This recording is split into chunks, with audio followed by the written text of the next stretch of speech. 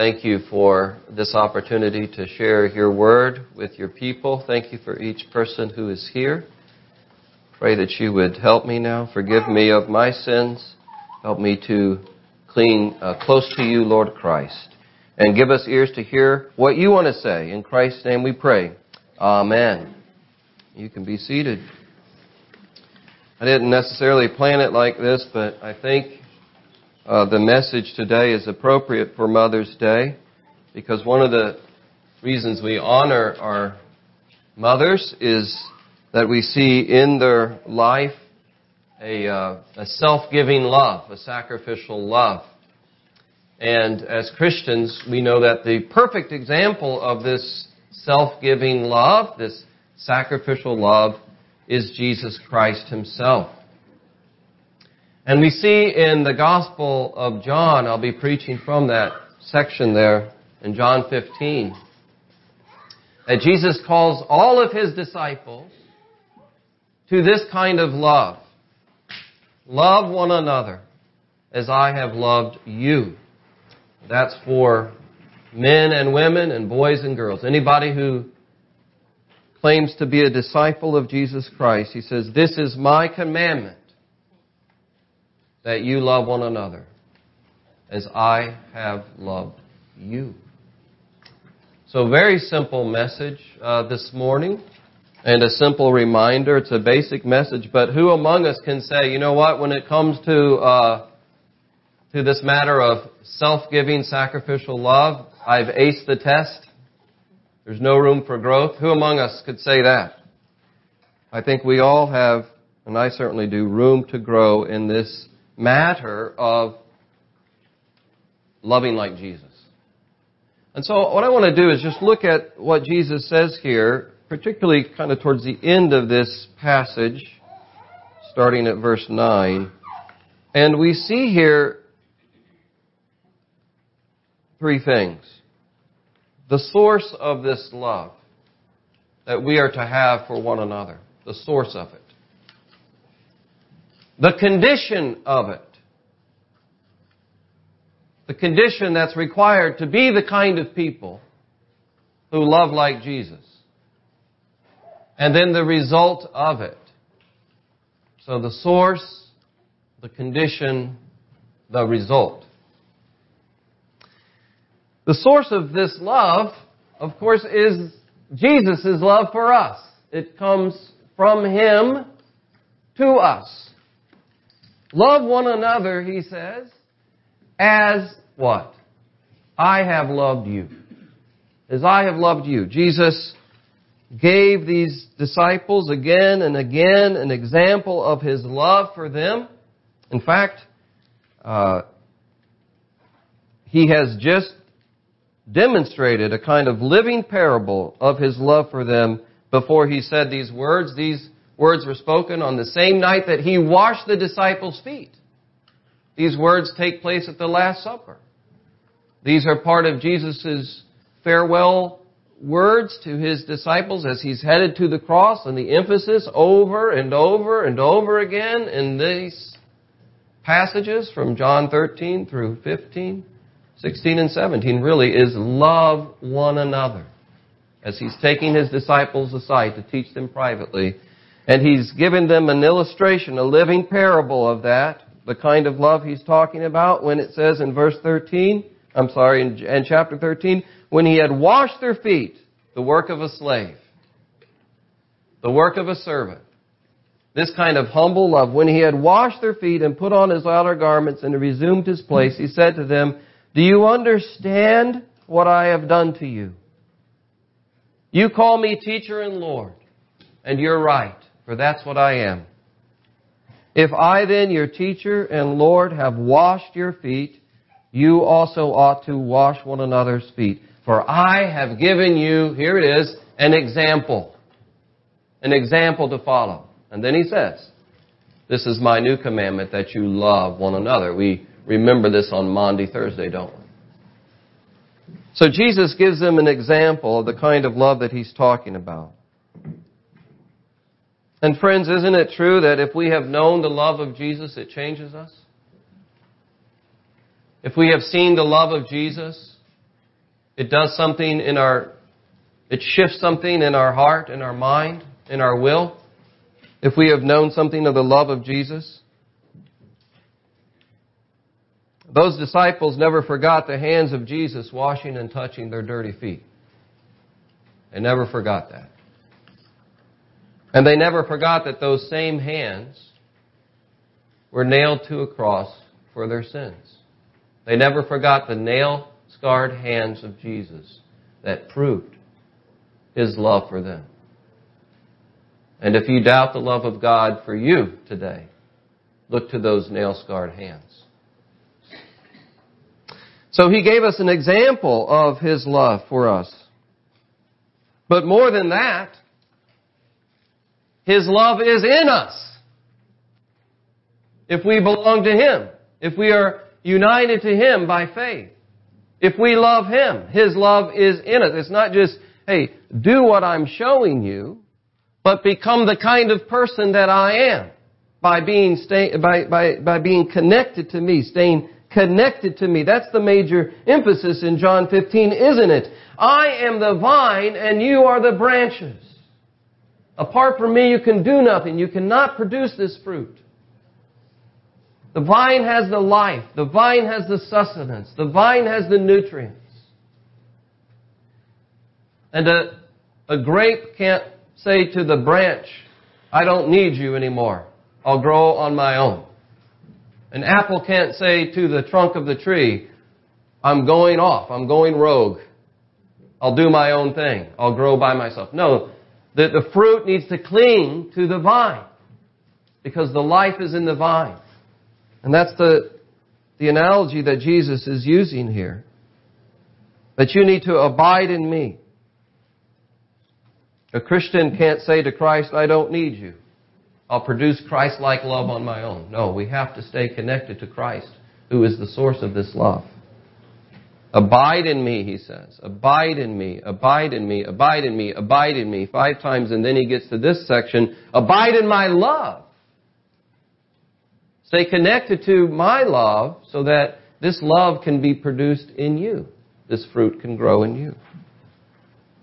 And so this is what He's saying to His disciples. This is what you need to do in order to experience the joy that I want you to have and be my witness in the world. You need to love one another like this. Think about these disciples. In some ways, they were very different from one another. Some ways they were similar. They were Jewish, from the same region. But in some ways they were very different from one another. You had Matthew, who was a tax collector working for the Roman government who was oppressing the Jewish people. You had Simon the Zealot, who was part of a political group, the Zealots, who wanted to overthrow the Roman government, if necessary, by force. And Jesus puts them together. The zealot and the tax collector. It's not natural for those people to love one another. They're going to need something supernatural. See, they're going to need this love that comes from God, who is love, God the Father, through the Son, as they stay connected to Christ. It's got to be a supernatural love. You had Peter. Peter's personality, bold, brash, braggadocious, not timid at all. And then you had others who were very timid in their personality, so much so that you don't ever hear them say anything in the Gospels. They probably were annoyed sometimes with Peter. Here he goes again. You had people in this group of disciples arguing with one another who's going to be the greatest, who is the greatest, who's number one. And here at this point, it seems the group is starting to fall apart because Jesus has said, one of you is going to betray me, Simon. Peter, you're going to deny me. You're all going to be scattered. And it seems like the whole thing is going to fall apart. How are they going to hang together? Jesus says, love one another. Stay connected to me so that this impossible love that you don't have in yourself will be your gift that you can offer to other people. It's the same thing we need, brothers and sisters. We need to love one another. through our connection with Christ. Not everybody here is alike, thank God. There are different personalities and temperaments among us. Not everybody thinks alike. Not everybody votes alike. Not everybody is interested in the same things. We're from different places, different social, economic conditions. And so in order for us to be together, to love one another, we need what these disciples needed. Stay connected to Christ. Stay connected to His love. And then we can practice loving one another. We can practice forgiving one another, forbearing with one another, relating to one another, listening to one another. And so Christ is the source of that. And then Jesus teaches the condition for being a person who loves like Jesus. Well, we've already talked about one condition. So this isn't the most crisp outline as I was thinking about it today. One condition is abiding in Him. But the other condition here is obedience to Him. Obedience to Him. There's an intrinsic kind of connection here. It's this idea that if I belong to Christ, I want to love Christ, I want to obey Christ. I will prove, as Jesus says, that I belong to Him by my fruit of discipleship. I will prove that I'm a disciple, by my fruit of obedience. If you keep my commandments, you will abide in my love, just as I have kept my Father's commandments and abide in His love. Abide, meaning to dwell in. Isn't that a wonderful image? I will dwell in the love of Christ. My residence, my room, will be in the love of Christ.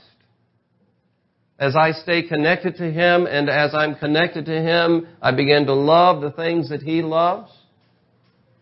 He loved to obey His Father. He loved to glorify His Father.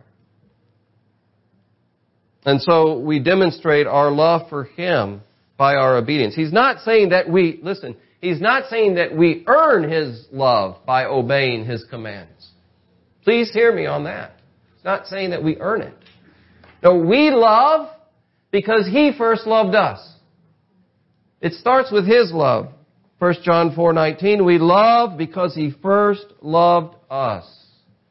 He demonstrated His love to them. Remember, He washed their feet. That came first. Then He went to the cross. It's the work of grace. His love comes first. It's not something we earn. But there is a relationship between the love of Christ and the law of Christ. On His side, the relationship is this, that because He loves us, He wants the best for us. And so He gives us His Word. This is how you're going to find life. This is how you're going to find joy. This is how you're going to find flourishing. True love doesn't say anything goes. That's the mistake the world makes. If you love somebody, you just say anything goes. I won't push back. I won't critique. I won't criticize. Anything goes. That's not really true love. True love doesn't say anything goes. True love says, this is the way to go. This is the way you should go, because this is the way of life. This way will lead to flourishing. This way will lead to joy. This way will lead to ultimate and eternal happiness. This is the way. And the other way will lead to death and destruction and enslavement and addiction. So true love does give the law. It's coming from a place of love. Christ out of love gives His law. And our obedience to the law of Christ proves that we do love Him. You are my friends, He says later on in this chapter. You are my friends if you do what I command. Our obedience to Christ shows that we're staying connected to Christ. Our obedience to Christ shows that we're connected to His love, as the branch stays connected to the vine. Our obedience to Christ shows that His Word is abiding in us. He says that several times here. My words abide in you. Let my words take up residence in your life. There are other words, there are other loves that the world teaches us. And it is tempting to let those words take up residence in our life. I read somebody who talked about these different kinds of love. There's self-love. There's money love. There's pleasure love. There's power love. There's success love. All these different loves are competing for our heart. Jesus says, let my love abide in you. Let my word abide in you.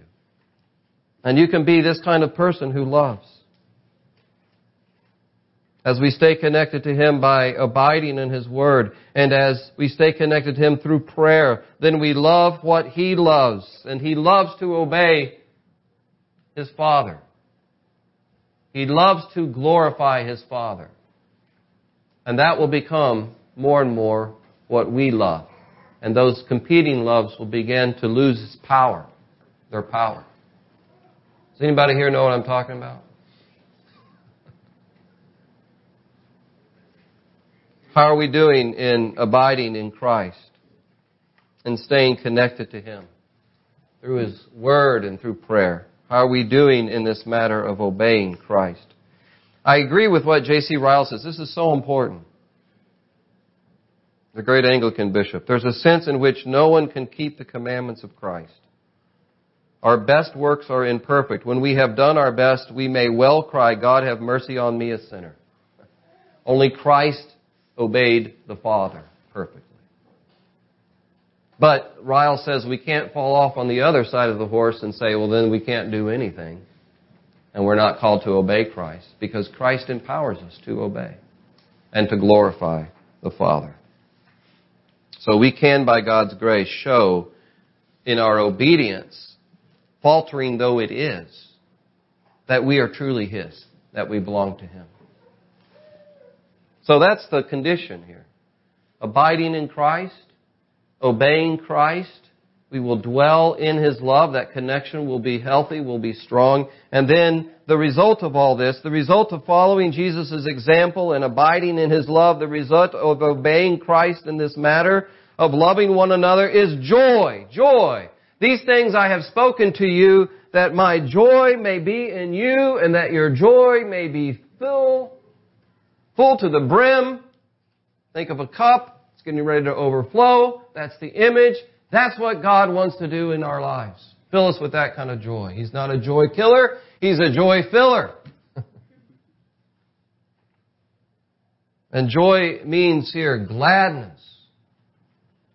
It means calm delight. Could anybody use calm delight in their life? A little more calm delight? I would like some of that. Calm delight. I was in a committee meeting last week, and for the diocese, we interviewed a candidate for the diaconate. To be a deacon in our diocese, you have to go through several committees and discernment processes. And I was on this committee to interview a lady named Lisa, who wants to be a deacon in our diocese. And she was sharing her testimony of how she came to faith and how she wandered from the faith and then how she came back to faith. And she's part of this church that has this ministry to a homeless shelter, and there's a nurse that goes from this church to this homeless shelter. The nurse is a wound specialist, and she goes there and she gives pedicures and manicures and treats the wounds of women who've been abused and who are addicted to drugs. And Lisa said, this nurse asked me, do you want to go to the homeless shelter? And she said, yeah, let's do that. I want to do that. And she had been praying fervently. She's been praying that Jesus would reveal Himself more to her. She was looking for more of Jesus, more joy in Jesus. And she got invited to go to this homeless shelter with this nurse to take care of these women who've been abused and many of them addicted. And she said, as I washed their feet and as I gave them manicures, they looked at me and they would say, thank you, thank you. They were so appreciative of being treated with that kind of dignity they hadn't received in such a long time. And she said, as I did that, I knew that Jesus was with me. And she was experiencing the joy of Jesus in serving people like that. And she's like, I can't wait to do that every week. She was filled with joy as she loved like Jesus. And so, by the way, we did approve her to be a deacon. I said, does it get any more diaconal than this? This lady is going to wash people's feet? And the other person on the committee said, is she making this stuff up? Green light all the way. But it's just an example of when we love one another. When we're being like Christ, there's a joy that comes with that. There's this idea in our culture today that freedom and happiness is found in freedom from people, freedom from sacrifice, freedom from commitment, freedom from. But as one social commentator said, he said, love's open secret is that there's greater freedom in committed love than can ever be found in serial encounters of non-commitment. There's greater freedom. There's an expansiveness there. There's a growth there. It's the way we're meant to be as image bearers of God, who is self-giving love. The end result of growing in Christ-like love in our families, in our marriages, among our friends, in the church is joy. And this joy is an appetizer. It's an hors d'oeuvre. It's a sample. A little taste of eternal joy. Jesus is honest. He goes on later on and he says, I know that you're going to be facing suffering. Jesus is going to face suffering. He's going to the cross. He says, you're going to have sorrow. I know that. But I'm going to see you again. And your hearts will rejoice. And no one will take this joy from you. It's an eternal joy. And when we love one another, we get a little sample of it in the here and now. It's a foretaste of what's to come. Friends, don't grow weary. Because we can grow weary. Don't grow weary in loving one another. Let's pray.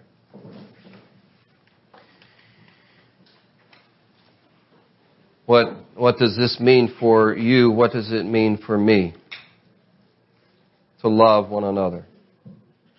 Does it mean offering forgiveness to somebody? Does it mean reaching out to somebody? Does it mean listening to someone? Does it mean having a hard conversation to move towards reconciliation? Does it mean picking up the phone or texting someone? What does it mean for you to love?